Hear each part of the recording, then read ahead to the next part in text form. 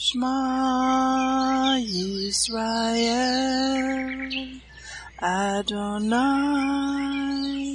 Eloheinu, Adonai Echad, Baruch Shem Kevod, Malkuto Leolam Vaed. Hear, O Israel, the Lord is our God, the Lord is one. Blessed be the name of the glory of his kingdom forever and ever. Amen. Good morning, Mishpachah. Welcome to the Daily Audio Torah. I'm Laura Densmore, your host, and I'm so glad you're joining in with me today. Today is Monday, September 12th. It is prophesied in the book of Amos that in the last days there would be a famine in the land. Not a famine for food, but a famine for the word of God, as it is written in Amos 8:11 and 12. Behold, the days come, says the Lord God, that I will send a famine in the land, not a famine of bread nor a thirst for water, but of hearing the words of the Lord. And they shall wander from sea to sea, and from the north even to the east. They shall run to and fro to seek the word of the Lord, and shall not find it. Even in the days of Joseph there were 7 years of plenty, followed by 7 years of famine. He had stored up grain for the 7 years of famine. The Daily Audio Torah is your storehouse where you can get grain. It is 20 minutes every day of pure scripture flowing out, living manna to feed your spirit. Are you being blessed by this ministry? Please consider supporting Daily Audio Torah. You can make a one-time or a recurring donation by going to dailyaudiotorah.com and then click on the Give pick on the navigation menu. You can then make a secure online donation there. Thank you for your prayers, and thank you for your support. Now let's continue our journey through the entire Bible in 1 year. This week we are reading from the New Living Translation for the Hebrew Scriptures and for the Brit Hadashah.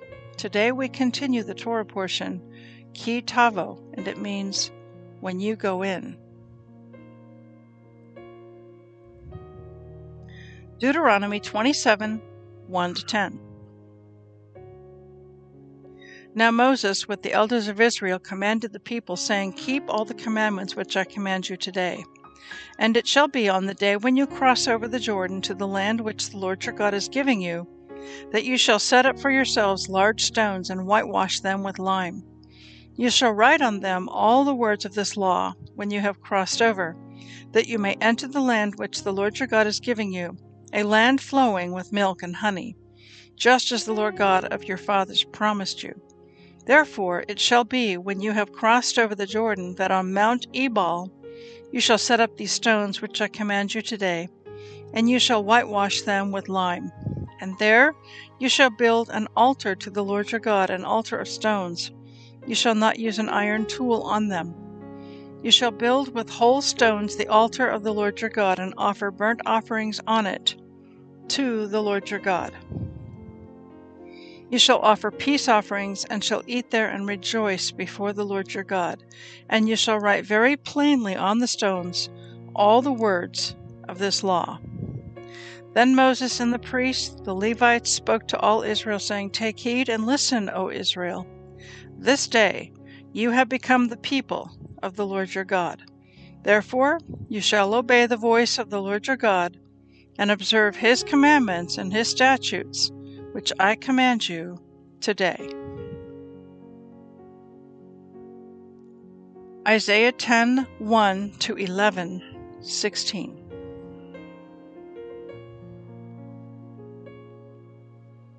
What sorrow awaits the unjust judges and those who issue unfair laws.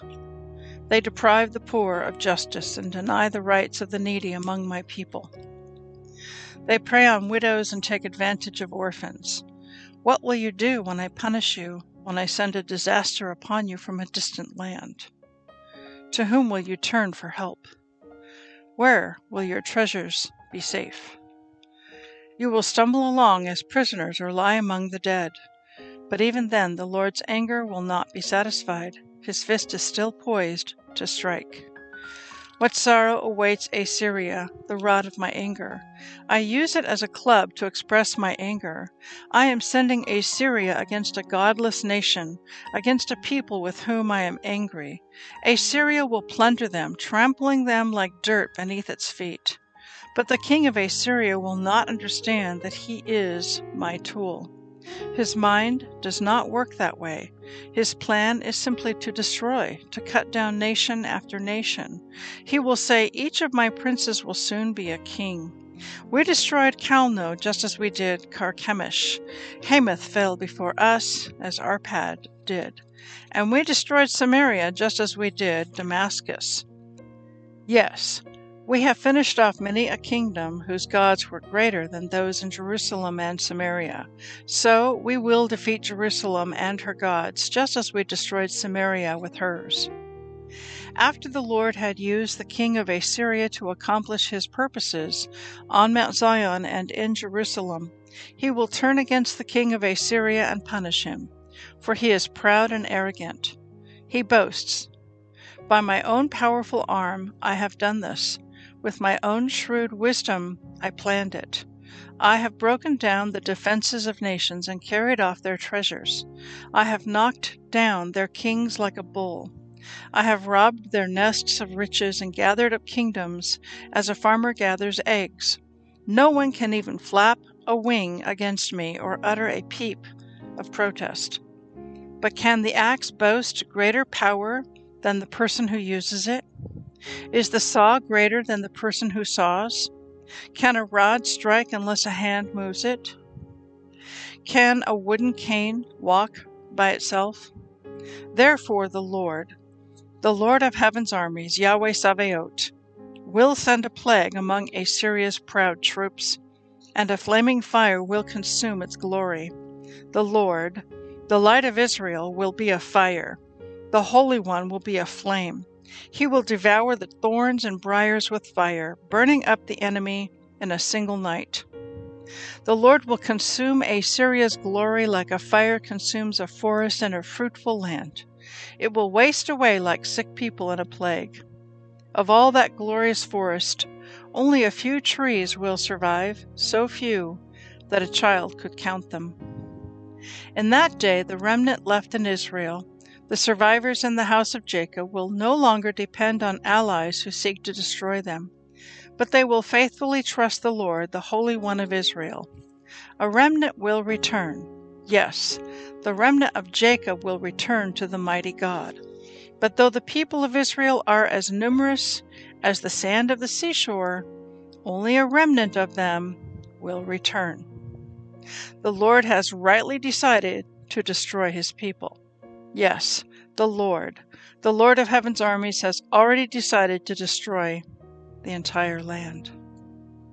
So this is what the Lord of heaven's armies says. O my people in Zion, do not be afraid of the Assyrians when they oppress you with rod and club as the Egyptians did long ago. In a little while my anger against you will end, and then my anger will rise up to destroy them. The Lord of heaven's armies will lash them with his whip, as he did when Gideon triumphed over the Midianites at the rock of Horeb, or when the Lord's staff was raised to drown the Egyptian army in the sea. In that day, the Lord will end the bondage of his people. He will break the yoke of slavery and lift it from their shoulders. Look, the Assyrians are now at Aeth. They are passing through Migron and are storing their equipment at Michmash. They are crossing the pass and are camping at Geba. Fear strikes the town of Ramah. All the people of Gibeah, the hometown of Saul, are running for their lives. Scream in terror, you people of Galim. Shout out a warning to Laisha. O poor Anathoth! There go the people of Madmenah, all fleeing. The citizens of Gebim are trying to hide. The enemy stops at Nob for the rest of that day. He shakes his fist at beautiful Mount Zion, the mountain of Jerusalem. But look, the Lord of heaven's armies, Yahweh Sabaoth, will chop down the mighty tree of Assyria with great power. He will cut down the proud. That lofty tree will be brought down. He will cut down the forest trees with an axe. Lebanon will fall to the mighty one. Out of the stump of David's family will grow a shoot. Yes, a new branch bearing fruit from the old root. And the Spirit of the Lord will rest on him, the Spirit of wisdom and understanding, the Spirit of counsel and might, the Spirit of knowledge and the fear of the Lord. He will delight in obeying the Lord. He will not judge by appearance nor make a decision based on hearsay. He will give justice to the poor and make fair decisions for the exploited. The earth will shake at the force of his word, and one breath from his mouth will destroy the wicked. He will wear righteousness like a belt and truth like an undergarment. In that day, the wolf and the lamb will live together. The leopard will lie down with the baby goat. The calf and the yearling will be safe with the lion, and a little child will lead them all. The cow will graze near the bear. The cub and the calf will lie down together. The lion will eat hay like a cow. The baby will play safely near the hole of a cobra. Yes, a little child will put its hand in a nest of deadly snakes without harm. Nothing will hurt or destroy in all my holy mountain, for as the waters fill the sea, so the earth will be filled with people who know the Lord. In that day, the heir to David's throne will be a banner of salvation to all the world. The nations will rally to him, and the land where he lives will be a glorious place. In that day, the Lord will reach out his hand a second time to bring back the remnant of his people who remain in Assyria and in northern Egypt, in southern Egypt, Ethiopia and Elam, Babylonia, Hamath, and all the distant coastlands. He will raise a flag among the nations and assemble the exiles of Israel. He will gather the scattered people of Judah from the ends of the earth. Then at last, the jealousy between Israel and Judah will end. They will not be rivals anymore. They will join forces to swoop down on Philistia to the west. Together, they will attack and plunder the nations to the east. They will occupy the lands of Edom and Moab, and Ammon will obey them. The Lord will make a dry path through the gulf of the Red Sea. He will wave his hand over the Euphrates River, sending a mighty wind to divide it into 7 streams, so it can easily be crossed on foot. He will make a highway for the remnant of his people, the remnant coming from Assyria, just as he did for Israel long ago when they returned from Egypt.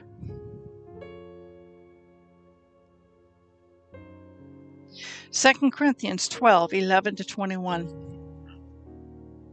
You Corinthians have made me, Paul, act like a fool. You ought to be writing commendations for me, for I am not at all inferior to these super-apostles, even though I am nothing at all. When I was with you, I certainly gave you proof that I am an apostle, for I patiently did many signs and wonders and miracles among you. The only thing I failed to do, which I do in the other churches, was to become a financial burden to you. Please forgive me for this wrong. Now I am coming to you for the 3rd time, and I will not be a burden to you. I don't want what you have. I want you. After all, children don't provide for their parents. Rather, parents provide for their children. I will gladly spend myself and all I have for you, even though it seems that the more I love you, the less you love me. Some of you admit I was not a burden to you, but others still think I was sneaky and took advantage of you by trickery. But how? Did any of the men I sent to you take advantage of you? When I urged Titus to visit you and sent our other brother with him, did Titus take advantage of you? No. For we have the same Spirit and walk in each other's steps, doing things the same way. Perhaps you think we're saying these things just to defend ourselves. No, we tell you this as Christ's servants, and with God as our witness. Everything we do, dear friends, is to strengthen you. For I am afraid that when I come, I won't like what I find, and you won't like my response. I am afraid that I will find quarreling, jealousy, anger, selfishness, slander, gossip, arrogance, and disorderly behavior. Yes, I am afraid that when I come again, God will humble me in your presence, and I will be grieved because many of you have not given up your old sins. You have not repented of your impurity, sexual immorality, and eagerness for lustful pleasure. Psalm 56, 1-13. O God, have mercy on me, for people are hounding me. My foes attack me all day long. I am constantly hounded by those who slander me, and many are boldly attacking me. But when I am afraid, I will put my trust in you. I praise God for what He has promised. I trust in God, so why should I be afraid? What can mere mortals do to me? They are always twisting what I say. They spend their days plotting to harm me. They come together to spy on me, watching my every step, eager to kill me. Don't let them get away with their wickedness. In your anger, O God, bring them down. You keep track of all my sorrows. You have collected all my tears in your bottle. You have recorded each one in your book. My enemies will retreat when I call to you for help. This I know, God is on my side. I praise God for what He has promised. Yes, I praise the Lord for what He has promised. I trust in God, so why should I be afraid? What can mere mortals do to me?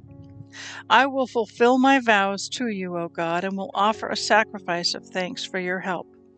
For you have rescued me from death.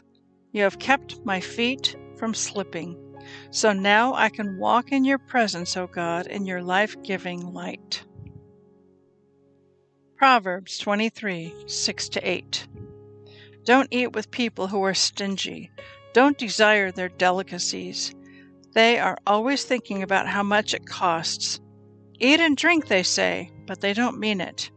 You will throw up what little you've eaten, and your compliments will be wasted.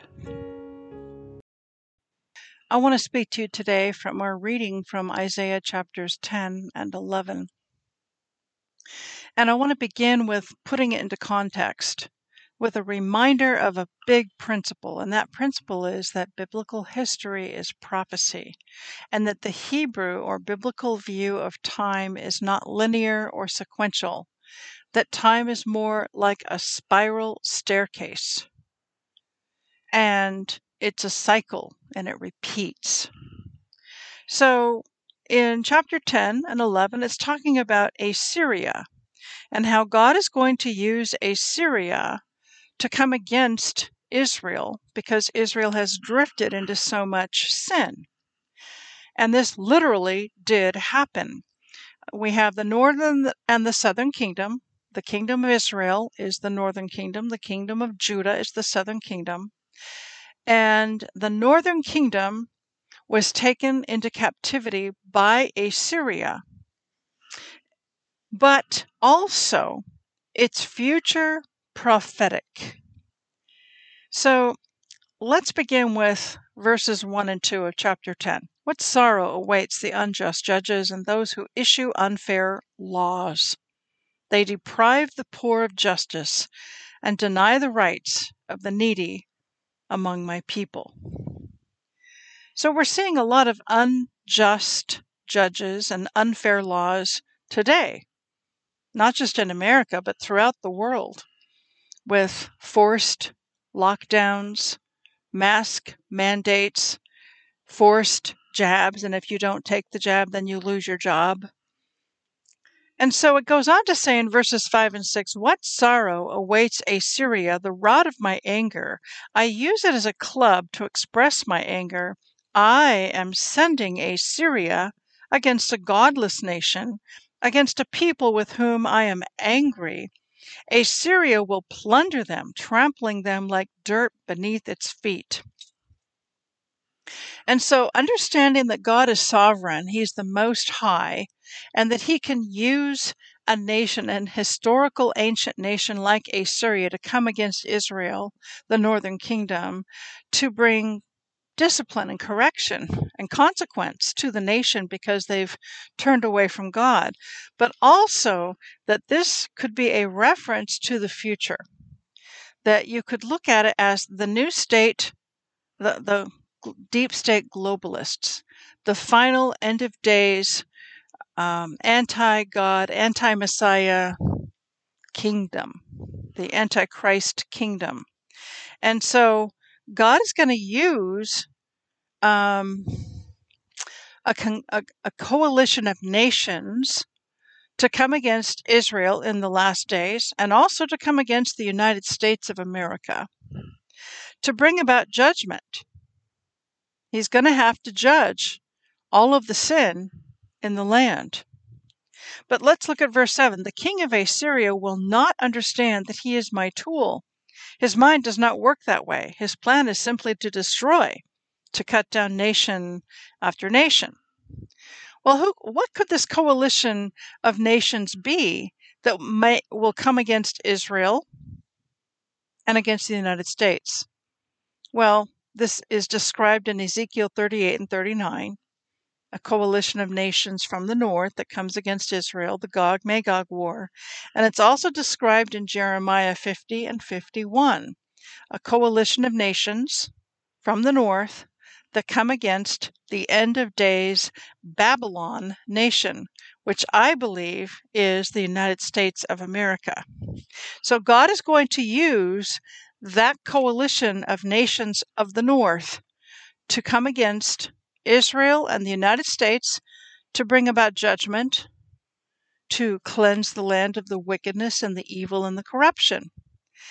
But yet, what God is saying here is, though He's the one sending these nations of the north, that, He's using them as His tool, that this nation, the coalition of nations of the north, don't understand that. Their mind doesn't work that way. What coalition of nations could that be? Well, we could think it might be Russia, China, Iran, and possibly North Korea. So continuing on, verse 12, after the Lord has used the king of Assyria to accomplish his purposes on Mount Zion and in Jerusalem, he will turn against the king of Assyria and punish him, for he is proud and arrogant. Okay, now remember, this is historical. It has literally been fulfilled in the past, but also the same spirit, the same principality can be upon the end of days coalition of nations of the north that are going to come against Israel and against the United States. It's the same principality, the same demonic spirit. So He will turn against this king of Assyria and punish him. So continuing on in verse 21 and 22, a remnant will return. Yes, the remnant of Jacob will return to the mighty God, but though the people of Israel are as numerous as the sand of the seashore, only a remnant of them will return. The Lord has rightly decided to destroy His people. Okay, so historically, in history, a remnant did return to the land of Israel. A remnant of Jews who were taken to captivity to Babylon did return.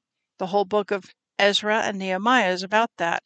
But this is also future prophetic. A remnant will return. And when we think about return, it can mean several different things.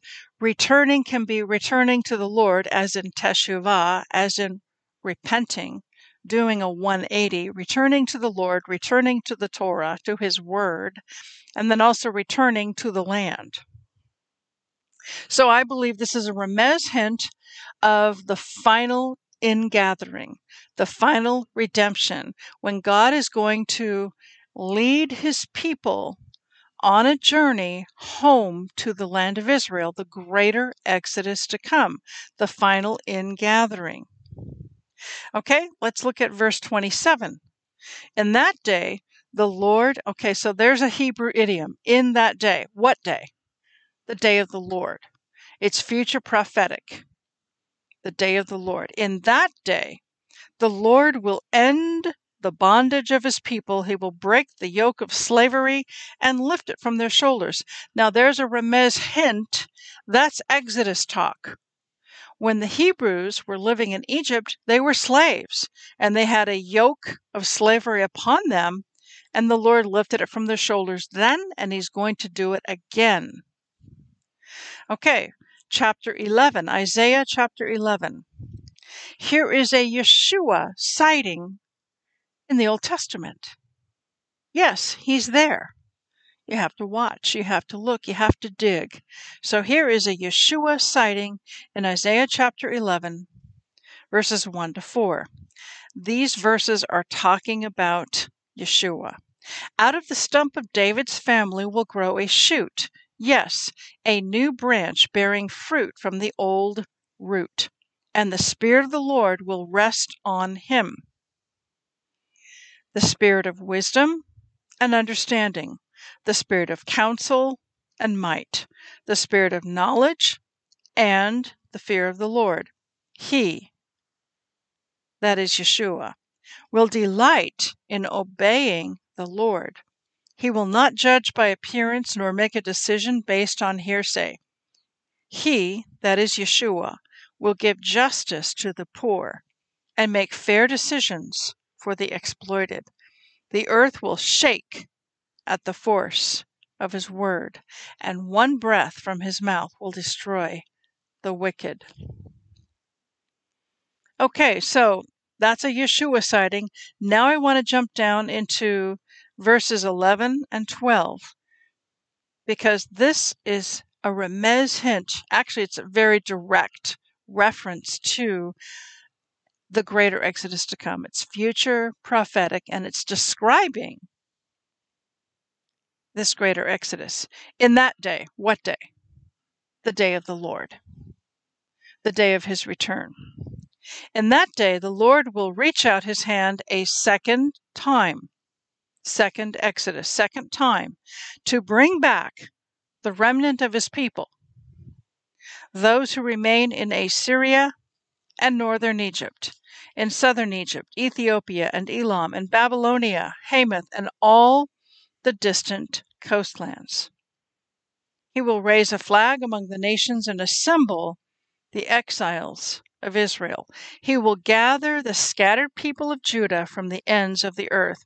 This is talking about ingathering both northern and southern kingdom. The southern kingdom are the Jewish people. The northern kingdom is the other part of Israel that's not Jewish.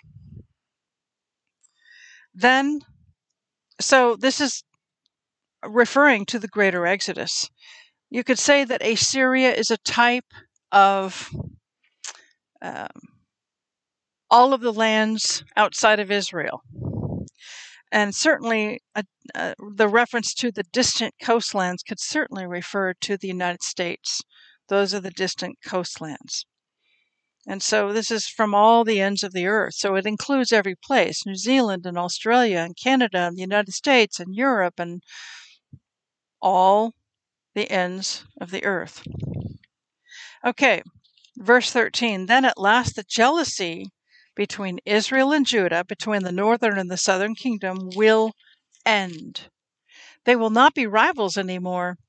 They will join forces to swoop down on Philistia to the west, and together they will attack and plunder the nations to the east. So this is a wonderful thought, because for centuries there's been animosity and hostility walls between Jews and Christians. In fact, there's been anti-Semitism. There's been persecution against the Jews done by Christians, by our church forefathers. And there's been this big wall. But God is in the process of dismantling that wall.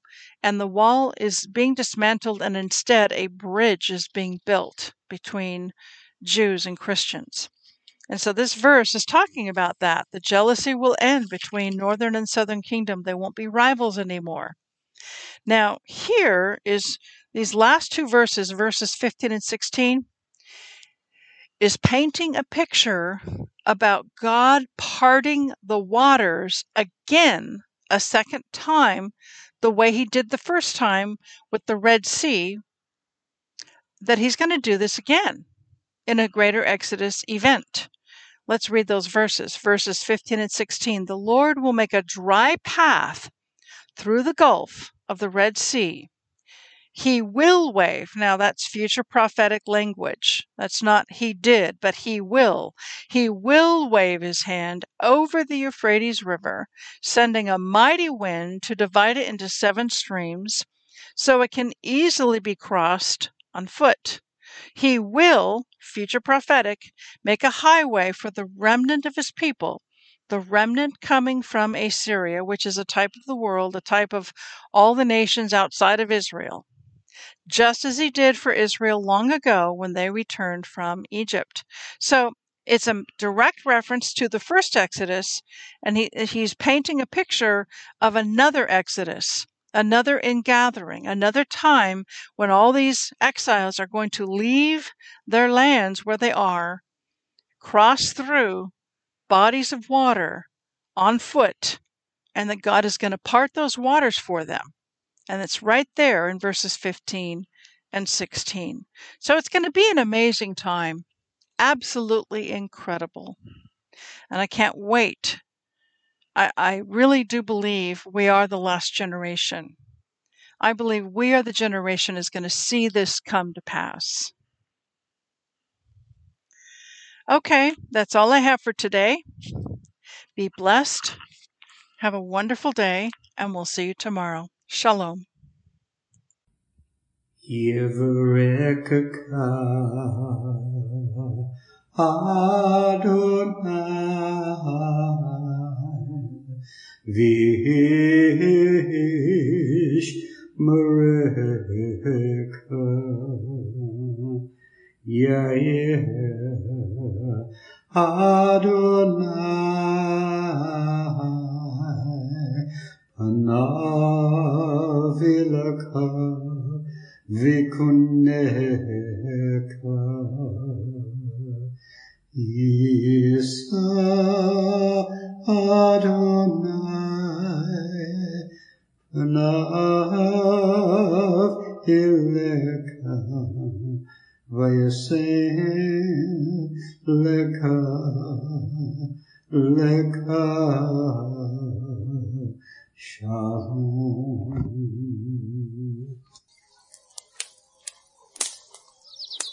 The Aaronic blessing from Numbers chapter 6, 24 to 26. Adonai bless you and keep you.